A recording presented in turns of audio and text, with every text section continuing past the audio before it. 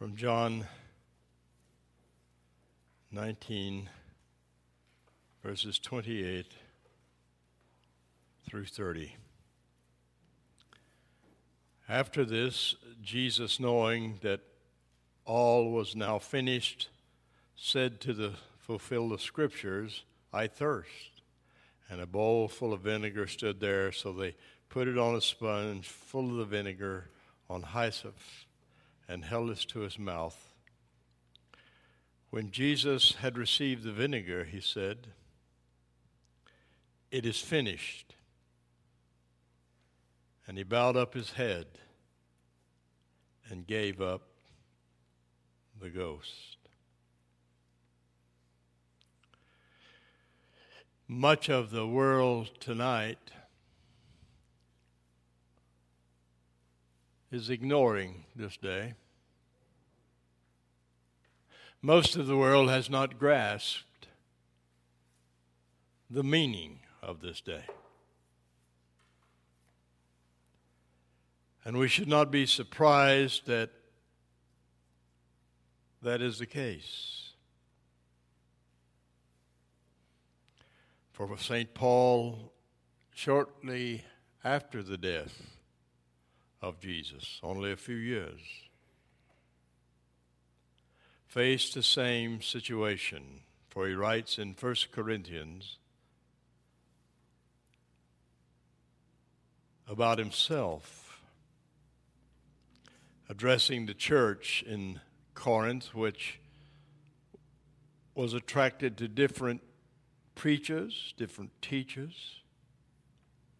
He writes, beginning in verse 10 of that first chapter, "I appeal to you, brethren, by the name of our Lord Jesus Christ, that all of you agree and that there be no dissensions among you, but that you be unified in the same mind and the same judgment. For it has been reported to me by Chloe's people that there is a quarreling among you, my brethren. What I mean is that each one of you says, 'I belong to Paul,' or 'I belong to Apollos,' or 'I belong to Cephas,' or 'I belong to Christ.' Is Christ divided? Was Paul crucified for you, or were you baptized in the name of Paul? I am thankful that I baptized none of you except Crispus and Gaius, lest anyone should say that you were baptized in my name. I did also baptize the household of Stephanas. Beyond that, I do not know whether I baptized anyone else. For Christ did not send me to baptize, but to preach the gospel, not with eloquent wisdom, lest the cross of Christ be emptied of its power. For the word of the cross is folly to those who are perishing, but to those who are being saved, it is the power of God.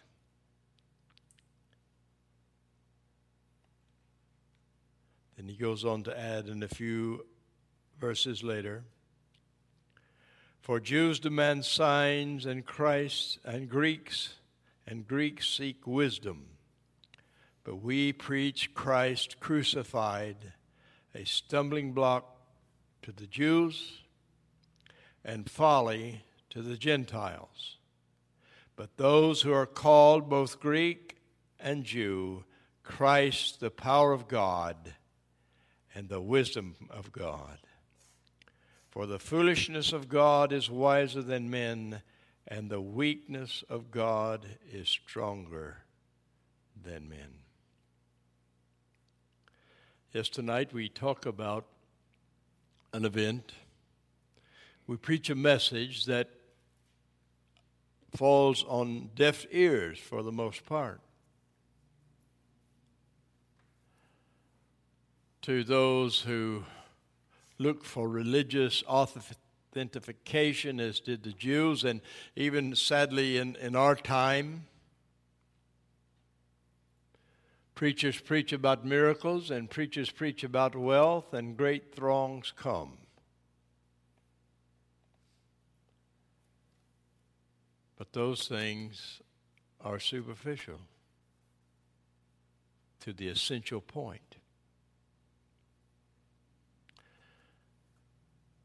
And scholars of our time proclaim not only the message of the cross foolishness,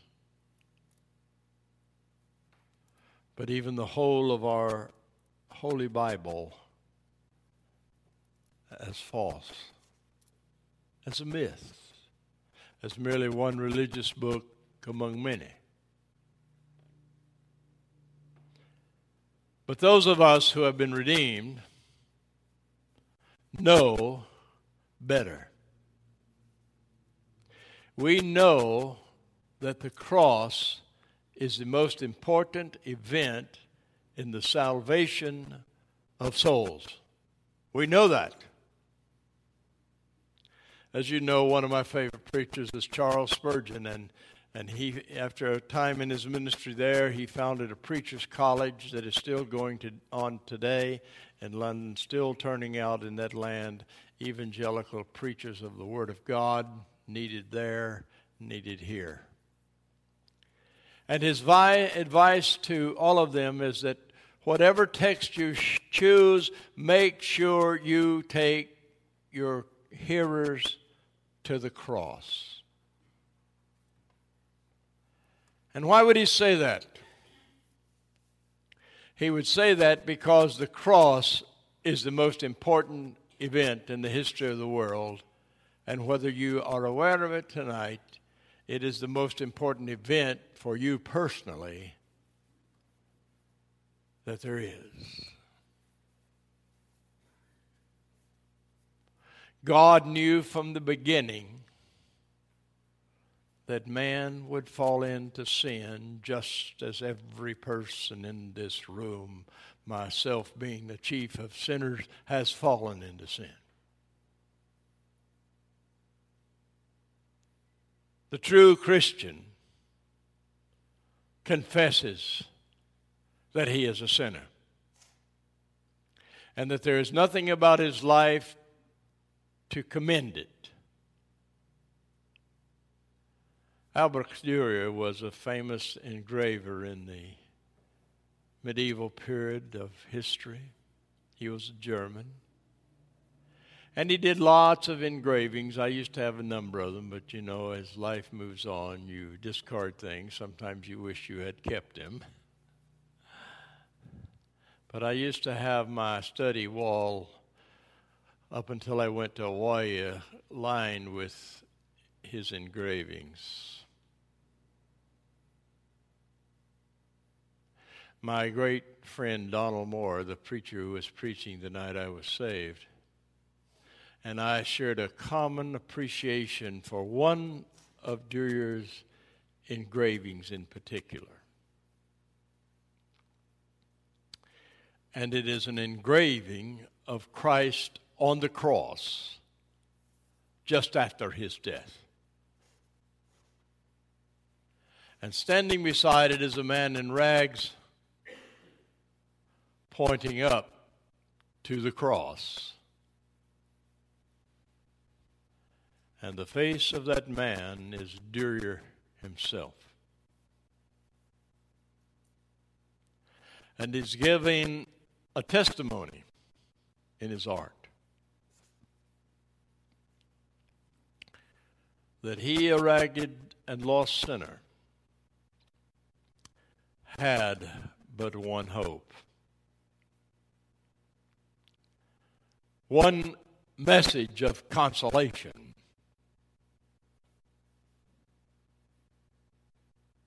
One place of assurance. Jesus Christ and him crucified. Those who know the Old Testament and God's plan of salvation know that when God gave to Moses the Ten Commandments, he gave to Moses the definition of what true righteousness is, what it will look like. And as it begins, he gives the commandment that every person upon the earth has broken. I am the Lord thy God. Thou shalt have no other gods before me. All of us have broken that law. Did you know that? Through some choice we have made where God and His will has been made secondary to our will. And we have devoted our lives perhaps to something other than God. Now, we may not have broken the law of adultery physically, but the eye has often led us into adultery of the heart. So when we stand before God's holy law delivered to Moses, defining righteousness, no honest person who truly examines their own heart would claim any righteousness for themselves at all, for they have broken the covenant.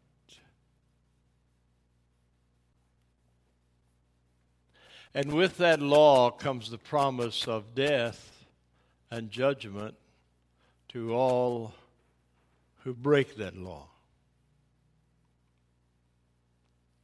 And throughout the Old Testament, there is a constant effort to try to deal with sin, from the establishment of sacrifice on the Day of Atonement to all sorts of things. And yet the Old Testament says, as sincere as you may believe, the blood of animals does not suffice. Symbolic, yes, but it does not suffice for the covering of our sin.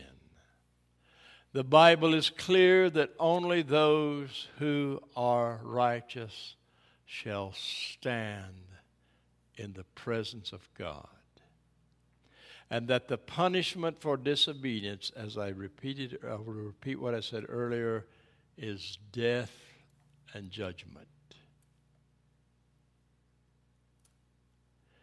And so, standing before the holy God, we rightfully are overwhelmed with our guilt. We are rightfully overwhelmed with the prospects of the results of our sin.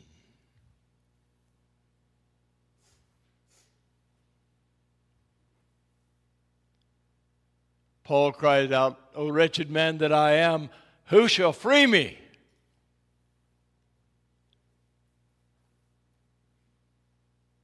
It is grace when the Lord leads you to that place where you recognize your sin, you recognize your lostness. All pretense of your righteousness, all pretense of significance is blown away. And you see yourself as you are. Where we are brought to that moment that reflects reality. When we do not come to the tabernacle, the place of worship, and look unto heaven as did the Pharisee and say, "Oh Lord, I thank you that I am not as other men." Deception. The man was deceived. He could look to all of his good works, but if the Holy Spirit caused him to focus on the depths of his heart, on the thoughts that he had, the uncleanliness of him, he would never say what he said, because he would realize he is just like all other men. But rather, in the grace of God, our eyes are opened and we look into our hearts, and our prayer is not his prayer.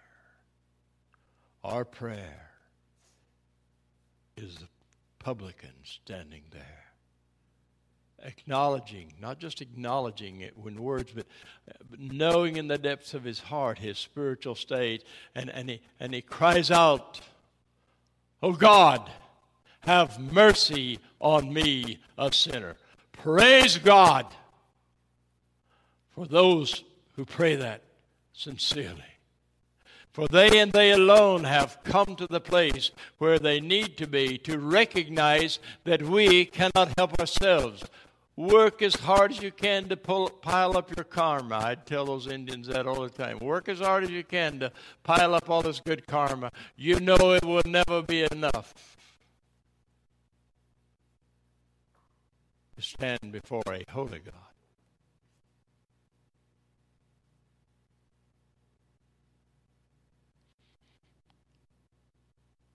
Jesus came into the world for this purpose.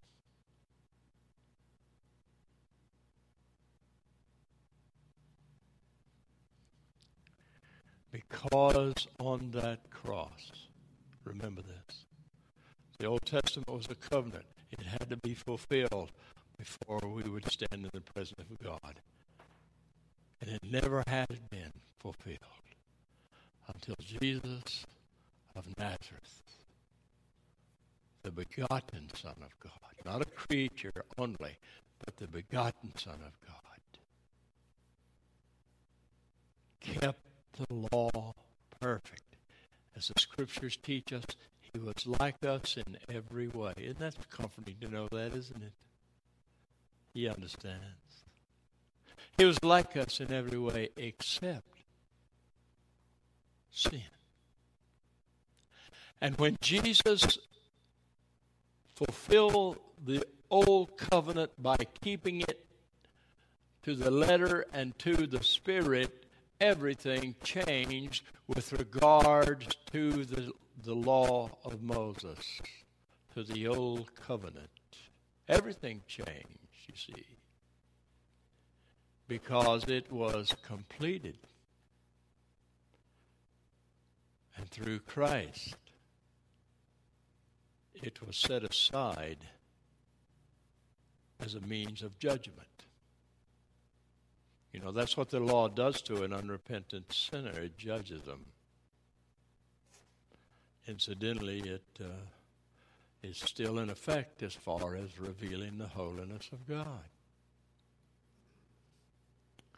But it is not in effect as a legal document which condemns us if we are in Christ.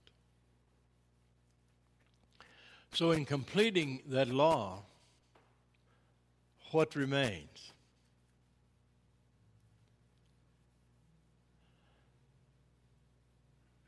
God's justice demands payment. I'm sorry. But God's justice requires death and judgment. Now that judgment and that penalty resides entirely upon us. Jesus didn't deserve it. He kept the law, didn't he? He didn't deserve punishment. He didn't deserve the hell of being separated from God. We do. Right? Can I get an amen? I hope you're not sleeping. And so God knew that, and God knew what was needed. The perfect Lamb of God. You know, that is so symbolic. Lambs were slain, didn't do the job, did they? But then there came the perfect Lamb of God. And we should always think in the sins of the cross as an altar of sacrifice. And this perfect Lamb of God went to the cross. And after having been beaten all night, you know, last night after I went home, I thought through the evening hours of him in the Pretoria there in Jerusalem, being beaten and ridiculed and punished. Not that he deserved it, but that I deserved it. And then he picked up the cross. It would have probably been very early in today if we'd run on the time because of the time span. But he picked up the cross and he began that walk through Jerusalem, surrounded by people jeering at him. Some of the same ones who had previously been praising him and shouting hallelujah.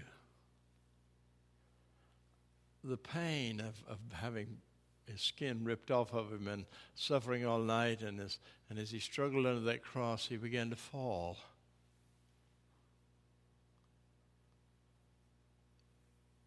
And a man was pulled from the crowd to carry the cross for him. A man whose name's going down in history. And he reaches the place of the skull, which is called Golgotha. And there between two thieves, he was nailed to that cross and raised up and began a number of hours of suffering on that cross. And tonight I'm not going to go into all the details. You can go home and read your Bibles for yourselves. But he began that suffering.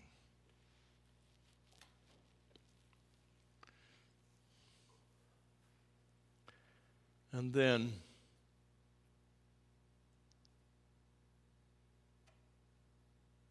he cried out, as the Old Testament prophesied he would,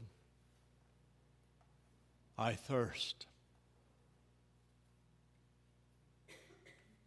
And we know they gave him vinegar and hyssop, which is a form of pain relief in those old days. And then immediately he cried out, "It is finished."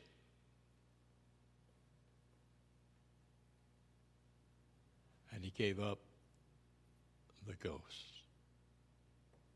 Now, what did he mean? And I'll conclude here by saying that it was finished. His suffering in the body on the cross was finished when he died. But there is something more profound in that phrase.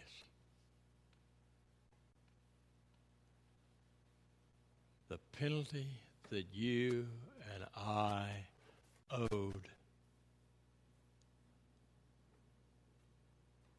was finished in him.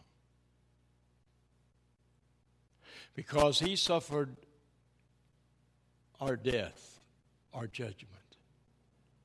As we have come to faith in Christ and put all our hope and dependence upon him, it is finished. Someday I will physically die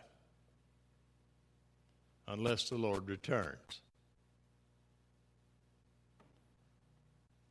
It matters not whether I live until he returns or whether I die, because the joyful product of Christ on the cross will be mine, whatever. You see, my death, my separation from God, which I deserve because of my sin, is washed away in that precious blood that flowed down from the cross. He finished all of that separation from God. He finished all of that judgment of death. It's done for you believers. Can you rejoice and be glad in that? Oh, yes, it cost God a great price, but your sense of hopelessness before your sin is finished. It's done. It's washed away. How is it that Isaiah says when the Messiah comes? He says, though your sins be as scarlet, they shall become white as snow. Though they be as red as crimson, they'll become as wool. It's finished. For Christ upon the cross gave us a righteousness that we could never attain. Because I love that phrase that Spurgeon uses, that when we can stand before God as righteous because Christ stood for us on the cross.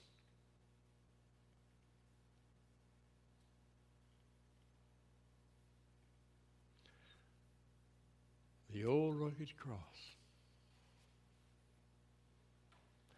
The old rugged cross. Every time a believer sees a cross on a steeple, I know it's finished. Every time we walk into the church and behold this cross, we know it's finished.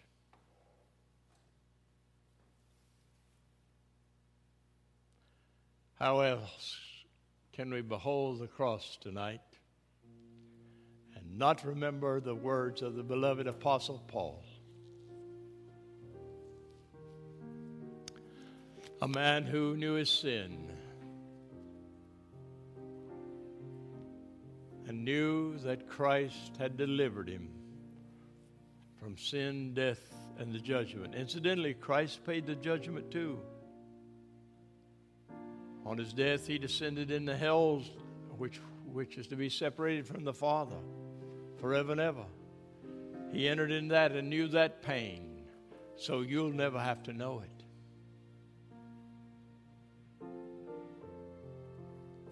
How can we not say with Paul tonight, thanks be to God who gives us the victory in Jesus Christ. Amen. Let us stand.